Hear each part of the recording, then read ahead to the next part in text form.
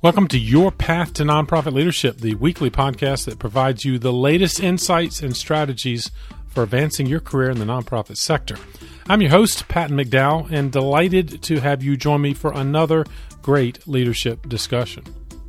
If you're new to the podcast, let me introduce myself. My mission is to help talented individuals like you excel at nonprofit leadership. I am, in fact, a coach and a consultant in the nonprofit space, a keynote speaker, author of the book Your Path to Nonprofit Leadership, and creator of a virtual mastermind leadership program that brings together leaders from across the country. If that sounds interesting to you, check out the mastermind page on our website, pattonmcdowell.com, as we've only got a few spots left for the fall 2023 cohort if you're listening to this episode as it is released. Well, speaking of this episode, I've got a great conversation to share with you, and it's with Ed Mishrell, a veteran nonprofit leader with over 4 decades of experience, including his work as the former Chief Strategy Officer for the Boys and Girls Clubs of America. He recently released a fantastic book that's called The 5 Truths for Transformational Leaders: How Nonprofit Organizations Thrive, Grow, and Make a Profound Difference. Well, needless to say, we're going to unpack that book in this episode, and Ed shares the 5 key principles of mission-driven leadership, offering a wealth of practical advice to elevate your nonprofit leadership. We tackle many of the hurdles leaders like you may be encountering, and Ed provides actionable approaches as to how you can overcome them. Lots of reasons to check out the show notes for this episode. It's number 224. Go to the podcast page, find the show notes for this episode, and you can learn more about Ed and, of course, how to get a copy of his fascinating book. Without further ado, please enjoy my conversation with Ed Mishrell. Ed, thank you for joining me on the path. You're welcome. It's great to be here. I'm excited about this conversation, Ed. You have had a fantastic journey in the nonprofit sector, highlighted by the work you've done nationally for the Boys and Girls Clubs of America. And you've written a fantastic book. I'm looking at it right now. It's called The 5 Truths for Transformational Leaders: How Nonprofit Organizations Thrive, Grow, and Make a Profound Difference. And you and I share a passion for helping leaders in our sector. Let me start with this, though, question, Ed. If you've seen a lot of nonprofit leaders, I wonder if there's something a challenge you've seen that I'm sure we'll unpack as we discuss your book. But what is some of the challenge or challenges you see that are holding nonprofit leaders back right now? That's a great question. There's a lot of ways to go with the answer to that. Right. If I say there's one thing that holds people back, I would say that is they're not bold enough in what they're trying to accomplish. And the missions of nonprofits are really tackling difficult challenges, right. Trying to eliminate poverty and create more opportunities. And there's no easy way of measuring your success. And I think that sometimes people are intimidated by the challenge and are not bold enough in terms of what they want to accomplish. And that boldness is really what I think builds excitement and builds a commitment from other people in the community and in and out of your organization to go forward and create something that really makes a difference, no matter what your mission focuses on. Yeah, that's so well put. And again, you lifted up. We'll talk more about, among the 5 truths, being fanatical about the mission, and I guess that would further put an exclamation point on that, right? Yes. We can't be tentative in this sector. You got to be bold. Exactly. Well, let's talk about your journey, Ed. As I mentioned in the intro, you've had a wonderful career spanning 4 decades, literally. Why did you get into this kind of work? Well, I started off as a probation officer in New York State, and after a few years of being a probation officer, I felt like the state, and I was most focused on juvenile cases, that this working for the state wasn't getting at what the real challenges were, and some of the nonprofits I worked with seemed to be where the answer was. So I went back to grad school to get a master's in social work, and when I went out for interviews for my field placement, I worked for an organization called Crime Prevention Association that ran community centers in Philadelphia. And the thing that struck me is when I went there is how mission driven the people that worked there were. That all they talked about was the families and the kids and the community and the seniors and how they could bring them all together and do more. And it just felt like I want to be part of that. I want to be part of something that's it makes a difference. It's focused on something important, and kind of just started there, and was fortunate to have a lot of different roles along the way, in both in Philadelphia and then when I went to Boys and Girls Clubs of America. So I had lots of opportunities to grow and experience different things, work for great leaders. It's just been lucky to have that opportunity at every step of the way. And you've incorporated that beautifully in the book. And of course, I know in your ongoing teaching and coaching. I imagine many listeners, Ed, from around the world are familiar generally with Boys and Girls Clubs of America, but maybe you could speak to that organization. Why did you join, and what kind of work is the Boys and Girls Clubs of America doing right now?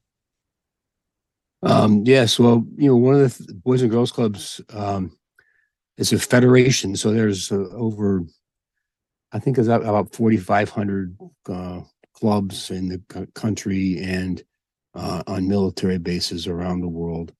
So it's a primary focused on after school and summer, and the focus is on I would say kids who need us most. So kids that are going to benefit from something a little bit more than they're getting otherwise. And it's an extremely mission driven organization. It's been around for over 100 years. One of the great things about being part of that is that you've got that 100 years of learning that's captured somewhere, and is part of the strategy about how to work with kids, and the opportunity to learn from the experiences of all those different sites and determine what's working and what's not working. Your roles there, obviously, I guess, had multiple roles, but certainly you were focused on leadership development. Mm-hmm. In fact, you developed, is it the Spillett Leadership University, the Advanced Leadership Program? Talk about those programs. Why did you kind of build them, so to speak, and then what did they accomplish there for the organization? Yeah, the Spillett Leadership University.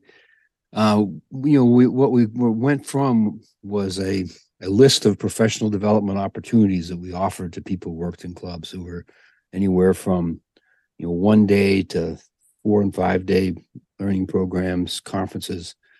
And what we moved to was more of a comprehensive development strategy where people would kind of say, this is what you need to learn first, and then here's where you go. So there was more of a pathway that brought people along. Roxanne Spillett was a former national director, so the university is named after her. The leadership program was we felt like that the biggest thing that we could do to make an organization successful was to increase the capacity of the CPO to lead the organization, and we decided that we needed to make a significant investment in doing that. And we had a 3-day orientation program for when people were hired as a CPO, and then a series of opportunities that they could take advantage of. But the advanced leadership program was really, the goal of it was to be transformational. And we looked for a partner who could help us, and we ended up partnering with Noel Tishy from the University of Michigan Ross School of Business. Yep. We created a 10-day program that took place over 6 months. And that was different in that we brought the entire leadership team to the program, not just the CPO, but interesting. And we brought the whole team. They came for 4 days. Uh, there was learning. There was a project. There was lots of opportunity to give each other feedback. I went back and went to work. We did coaching with each person on the team in the interim. Then we brought them back for 3 days. We checked in on their projects, had there was some additional learning, then went back, continued to have regular cadence calls for coaching. And then they come back for the final 3 days and presented their final project.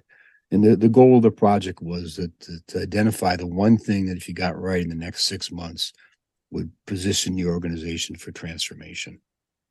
That's And great. interesting enough, I don't want to spend too much time on it, but we had McKinsey and Company come in and do an evaluation of it. Um, and and we found that the clubs who went through the program, we had a match set that didn't go through it the first year, did significantly better in number of kids they served, how frequently kids came, how much money they raised, how excited their board was on a number of measures.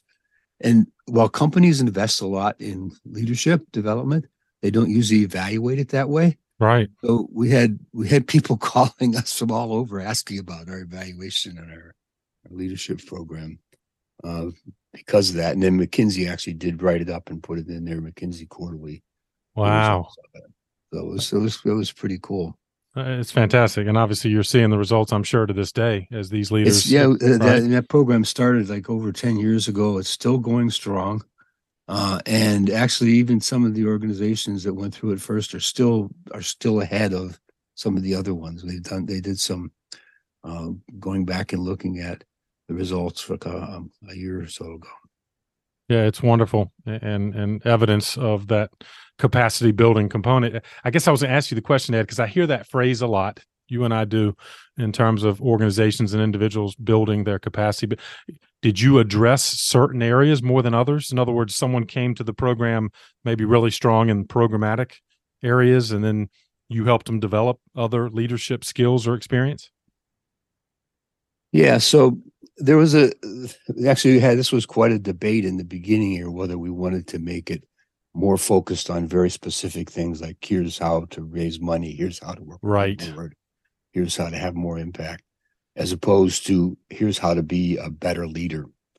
Um, and we ended up somewhere in the middle, I think, but probably a little more focused on here's what being a leader means, and here's how I'm doing as a leader. So when I said there was opportunities for feedback, we put people in where they had to give everybody on their team feedback, and we made it a little bit harder each time, Right. Right. so that the first was sort of anonymous and they looked at it. The second was a little more to face to face, and the third time was forced ranking of contributions of members of the team. So it got pretty intense, but and people hated it, Right. you know, especially the It's more hard. intense it got. Yeah.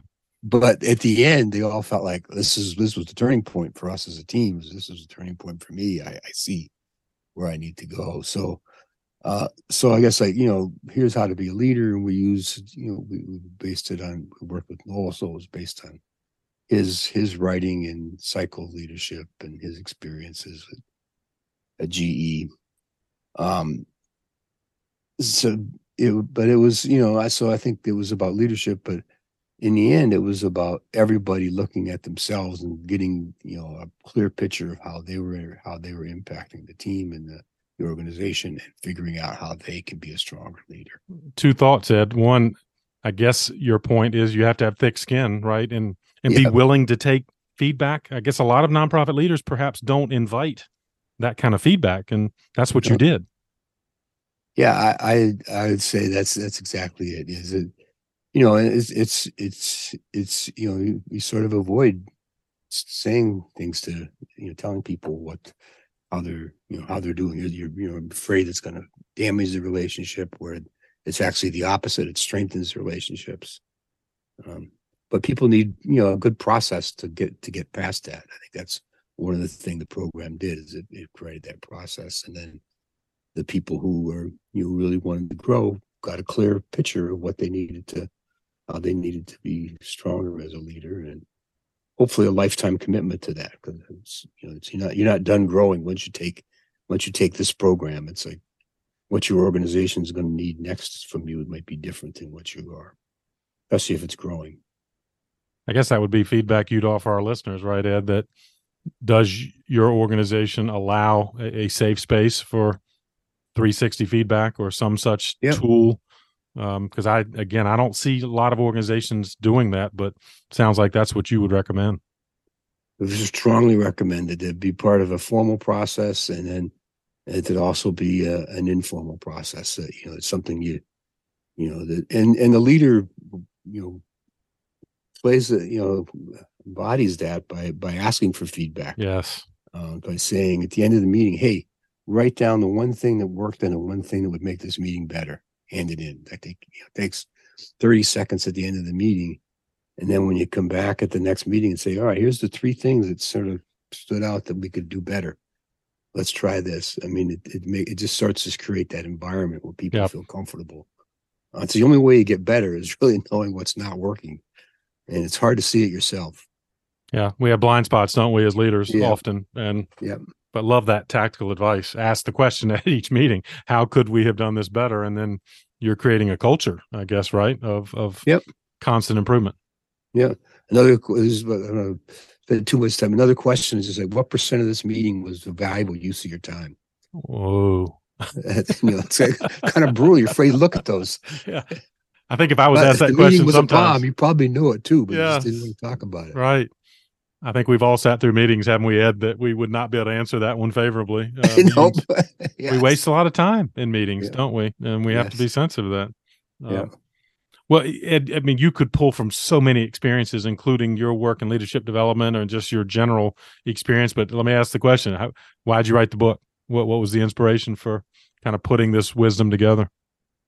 Yeah. So when I retired from BGCA, I started teaching at Georgia State in the Masters of Public Administration program, and although it was public administration, more than half my students worked in nonprofits. Most of them worked in what I would say medium-sized nonprofits, budgets under $3 million, between $1 and $3 million.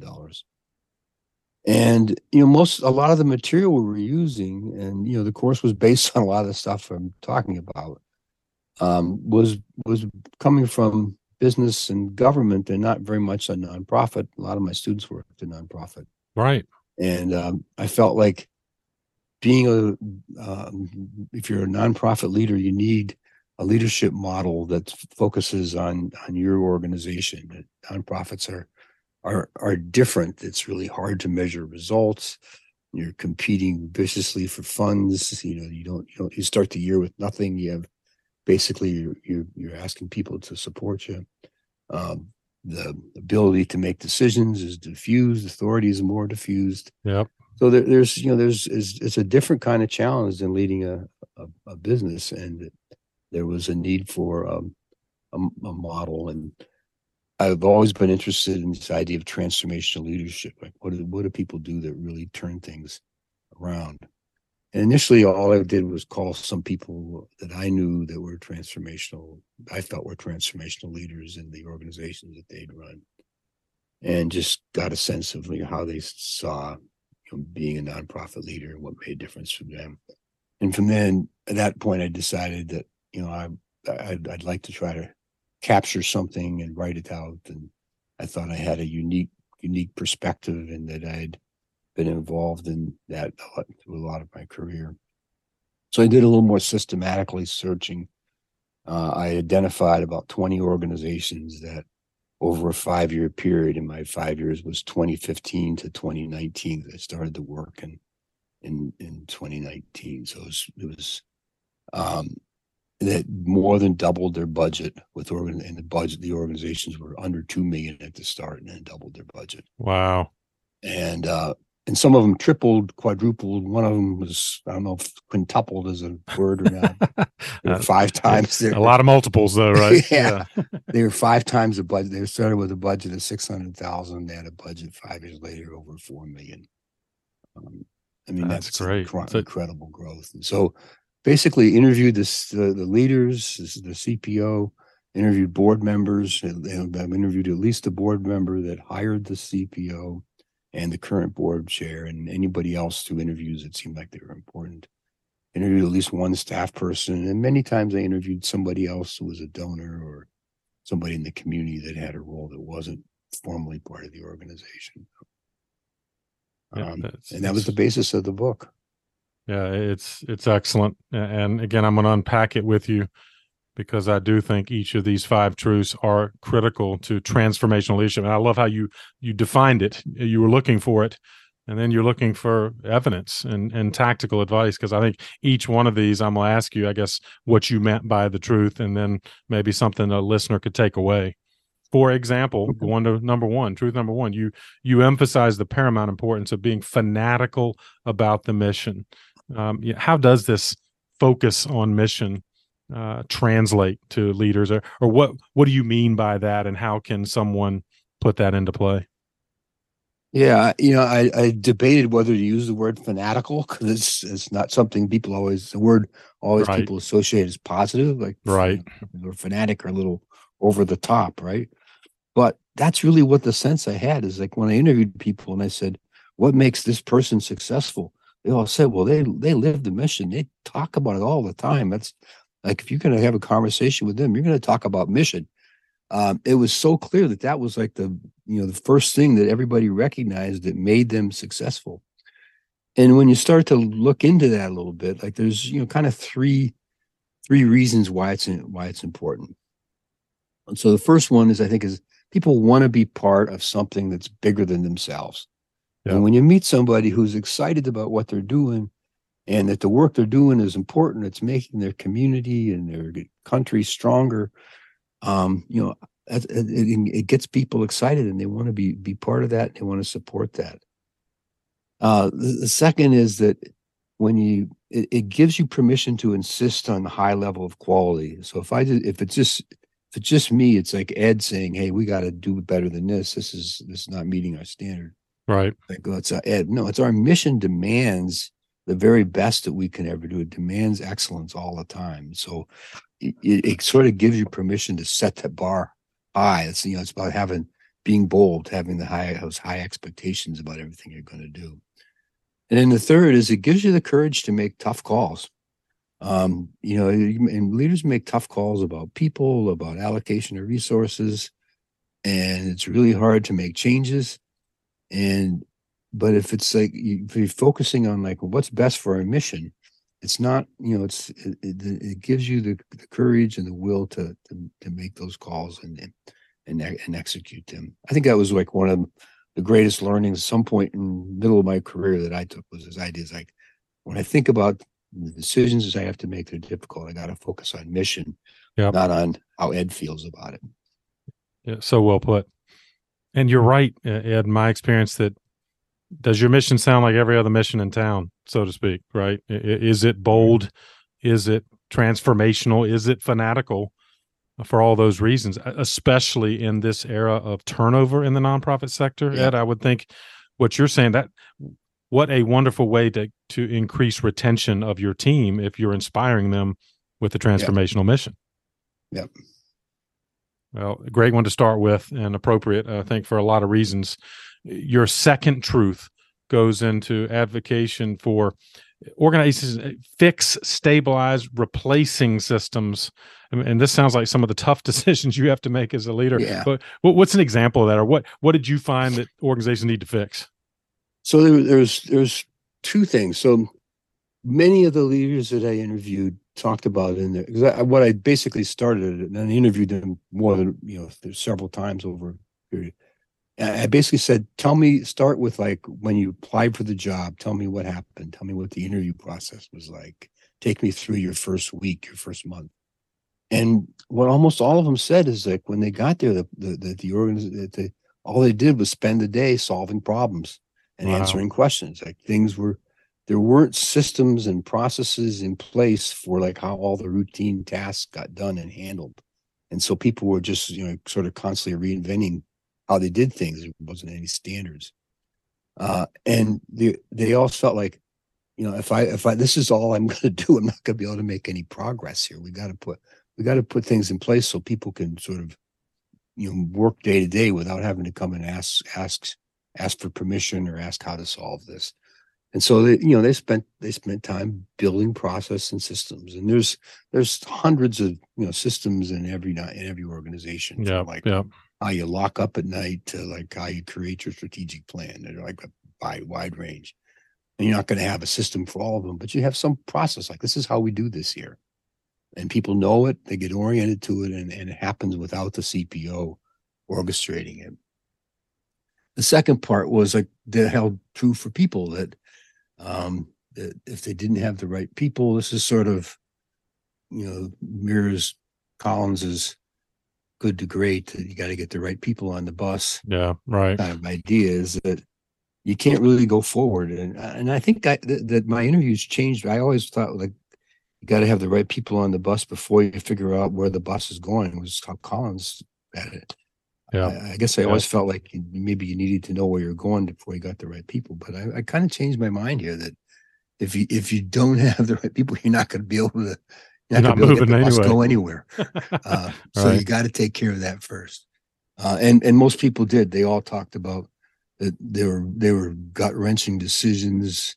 In one case, there was like it became a big scandal in the community because the person's mother went on social media and did a whole bunch of spread all these rumors, and they were really, but what it did is it brought the organization together in the end, that it was clear that this is not good enough here. We need, we're going to be an excellent organization. We're going to achieve our mission, and the people here have to be first rate and have to be on board, even if we have to make changes, right? I mean, that's just again, really applaud your emphasis on that. And it strikes me, I guess, Ed, what you saw in organizations that are not moving forward at a pace like those you interviewed, they're lacking in standard operating procedures, or there's just a lot of inefficiencies. And so when you're a new leader, you need to first clean that up. Is that fair? It's what they said. That was the first thing we had to do, because otherwise we were going to just spend all our time dealing with the problems that came from that. Right. Day-to-day tactical stuff that is not going to help you move forward unless you get it cleaned up. Right. Well, third truth, you emphasize that mission-driven strategy needs to stand out. Tell me about how an organization can define itself that way. Is it evidence of a strategic plan? And you mentioned it earlier, kind of using your mission to drive all decisions. But what do you mean by having a mission-driven strategy stand out? Yeah, so the way I'm thinking about it is that this is before you have a strategic plan. Gotcha.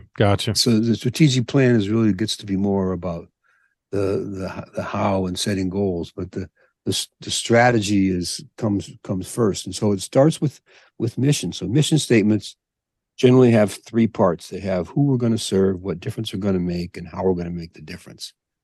Now, those are often, just a couple of words in their mission that for each of those three parts. So the first thing is, like, you got to be really clear on how you're going to achieve that. So if you're going to serve young kids from disadvantaged circumstances, what does that mean? Where are you going to locate your facilities? Who are you going to partner with? How are you going to make sure that's who you're targeting on? Then most of the broad difference they're going to make is usually something very broad. So, and for youth services, it's something about reaching their full potential as productive, caring, responsible adults is what's in the Boys and Girls Club mission statement. Well, that's very broad. Yep. You need to define what that means, and then you need to define what that means for an 8-year-old. Interesting. Who you serve, right? Yeah. Yeah. Yes, we're serving young people who need a small thing. What does that look like for an 8? What difference are we going to make for that 8-year-old that's going to enable them to be successful? And what are we actually going to do?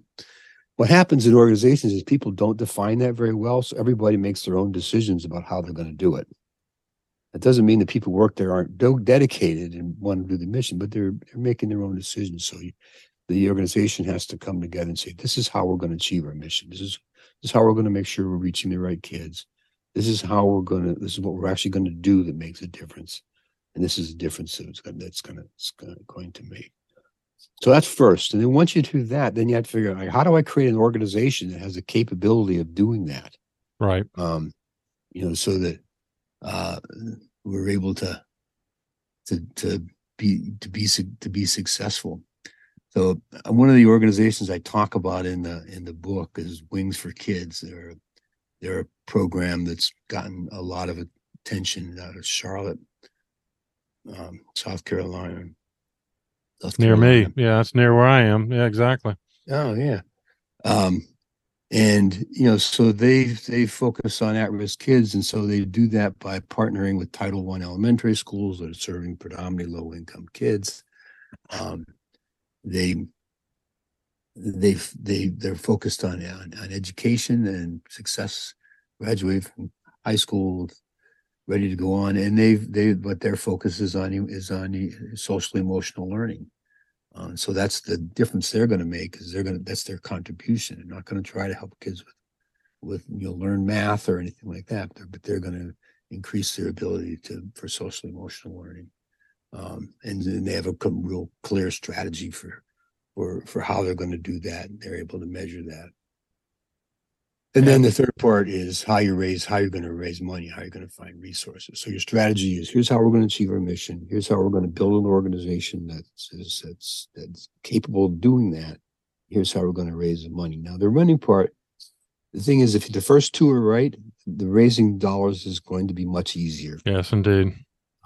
But so many organizations, they go right to how we're going to raise money without having the first two pieces, and it's hard to get people excited if they're not clear on what the outcome is going to be. And that's, as you know, that's much truer today than ever before. And the organizations that don't buy into that and aren't able to demonstrate their impact are struggling to raise money. Yeah, couldn't agree more. As a recovering fundraiser from my career, Ed, I get it. And if you don't have clarity around that mission and that strategy, yeah, it's hard to raise money. And then you're just kind of throwing tactical fundraising ideas at the wall, hoping they stick. Yep. And again, I want to underline something you said, though. Again, if imagining a listener, maybe new nonprofit leader, I think many times you just kind of inherit a tactical plan, or you maybe too quickly create a tactical plan, and you're saying step back, right? And really define what mission success looks like. Is that right? That's exactly right. Yes. Yes. Yeah. I couldn't agree more. Yeah.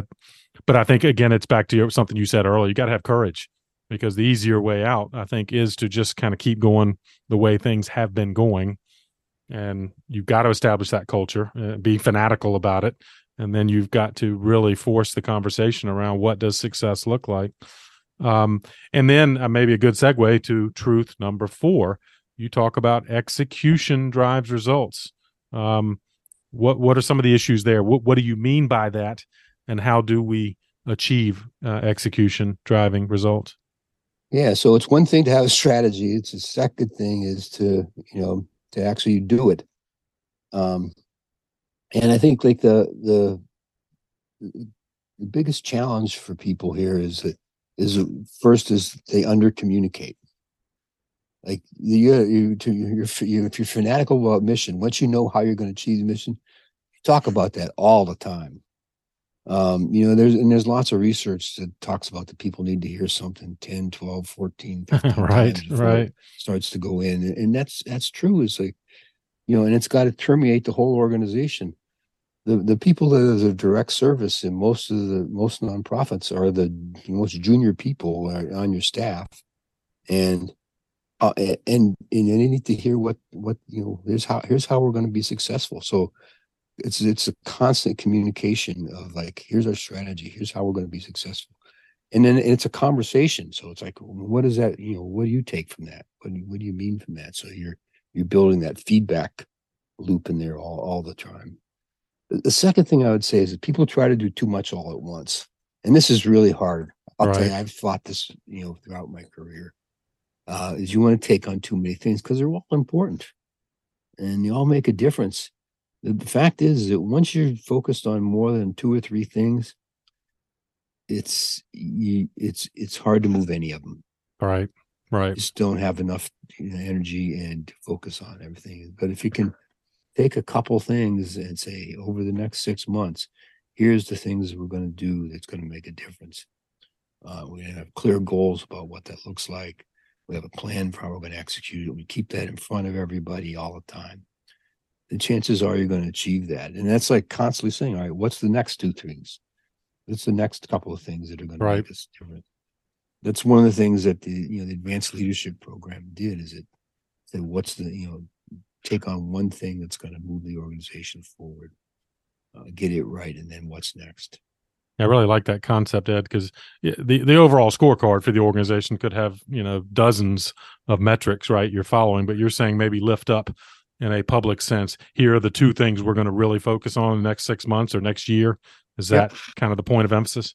That's exactly it. Yes. Yeah, I love that. And I think it helps keep everybody on the same page and not get, as you said, overwhelmed by too many tactics.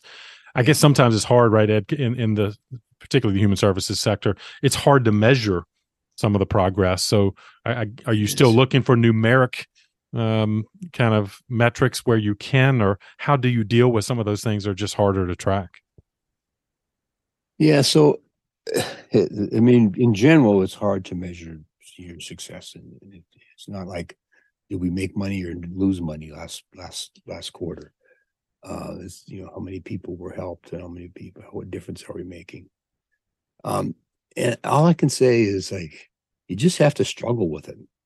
Yeah. And right. keep making it better day to day. If you're not doing it now or not doing it well, then you just say, all right, how we can do this better. And then do it for a while. And, like, what are we learning? What could make the system better? And it's not impossible to do. It's probably in most cases, it's not going to be an exact science. Right. It does depend on your mission. If your mission is, feeding homeless children, then you can count how many you're fed. If your mission is having those children graduate from high school and they're 9 years old, well, it's going to be a long time before you know whether you're successful, and too late to learning. So what do you measure in the interim? And how do you measure it? So there's not an easy answer. All I can say is, like, you can't give up the struggle to figure it out. And once you start, then you're going to learn and you're going to get better at it and get better at it. Yeah. Well put. And you got to wrestle with it, right? This is not easy work. And it's one that requires sometimes those kind of tough conversations. But back to your earlier truths, if we are clear on those things and doing the kind of fanatical approach to mission, those conversations, and I guess some of the uncertainty of short-term metrics, I would think, would be mitigated, right? Because we all know we're moving to high school graduation, even if it's 10 years away or whatever. And something else, again, to your final truth, I am a big fan of leadership growth. And you, in fact, emphasize that, the importance of leadership growth. So maybe you could comment on that. What can a leader listening now do to assure they're continuing to grow? Yeah, well, I mean, I would just say that the minute you stop growing, you're in trouble. What's going to make you successful as a leader next year is going to be different than what it was like last year. Especially if the organization is growing, it's going to require you to grow as a leader with it. I would say the first thing is just that you're committed to that growth, and you have this sort of growth mindset that says that I'm not a finished product here, and I'm going to continue to grow and learn. And then second one, sort of, we've already talked about this, is the idea of being vulnerable and getting feedback. It's after a certain point, it's really hard to grow without hearing from others. What am I doing well? And oftentimes we don't always recognize the things we're doing well, right, as clearly. So it's just about understanding that. And what do I need to? What am I doing that's holding the organization back? That's holding people back? How can I get beyond that? And it's just like committed to that for life. Especially in today's world, things change so fast that if you're not keeping up, if you're not learning what's going on in your field and what's going on in the community, you're going to get left behind quickly. Well put. Just as every other topic we have covered, Ed, you have illuminated in a wonderful way. And of course, my typical closing question is something along the lines like, all right, any other advice you might have for a current or aspiring nonprofit leader? And of course, your book is the perfect answer, right? And if someone That's is right. thinking about it, you've got something, right? But yeah, is there anything else? Of course, you've taught there. You said at Georgia and other places. Any other advice when someone comes up to you and says, "All right, Ed, I'm thinking about getting into nonprofit leadership." Anything else you'd add? I would just say, I don't know if there's anything, it's not anything new, but I would just say that if you're thinking about doing this, you really need to be committed to mission and what, the work that you're doing. Yeah. Yeah. And it becomes the focus of how you make decisions and how you organize the organization, how you run the organization, and just be committed to like your lifelong learning, and understanding and that translates into people talk about a learning organization. Well, a learning organization starts with leaders that want to learn and a willingness to like look at themselves and look at the whole organization periodically and how it gets better together, and it creates this culture of going forward that can take us, I think, to some really exciting places. Well put. And again, delighted at your emphasis on learning, setting the example, modeling the lifelong learning that you want your entire team to, and the willingness, even the discomfort of getting feedback. Yep. That is several things I'm taking away from this conversation, and for that I am grateful. Ed, one more parting gift, if I could seek from you. Of course, we're going to lift up your book and encourage our listeners to check it out because it's perfect for those listening who are indeed lifelong learners. But I wonder, was there a book meaningful to you on your journey that maybe you'd add as a recommendation? Well, I've already mentioned Collins' Good to Great and Yeah. the supplement he wrote with the social sector. So I would say there's a book by Marshall Goldsmith called "What Got You Here Won't Get You There." Yes. And I read that. Somebody recommended that book to me at a time in my career when I was a bit of a micromanager, to be kind, I guess. You took some feedback though, right? I guess. Yeah, and somebody suggested I read this book, and I did, and I actually had a chance to hear him speak shortly after that. And basically what he says is you get forward in your career and you go higher up in the organization. The things that you did that got you promoted are no longer the things that you need to do to be successful. Something else is required of you now. But the tendency is to work harder at doing the things you already know rather than figuring out how to learn something new. So I think it's something that you can look at that over and over again. And, every time you get to a new place, and it doesn't necessarily mean you have a new job, but the organizations I looked at, they doubled and tripled and quadrupled their budgets. Well, running a $6 million organization is a lot different than running $1.5 million organization. Exactly right. And you need to grow into that. If you're still doing the things that you were successful at $1.5 million, you're probably not going to be successful. Somebody else needs to be doing them. You need to be more out facing in the community and in the world. It's great point. Great recommendation. In fact, recommended it to our mastermind leadership group just last week. So Ed, you and I are on the exact same page. And even the title, and you illustrated it beautifully. What got you here is not necessarily going to get you there.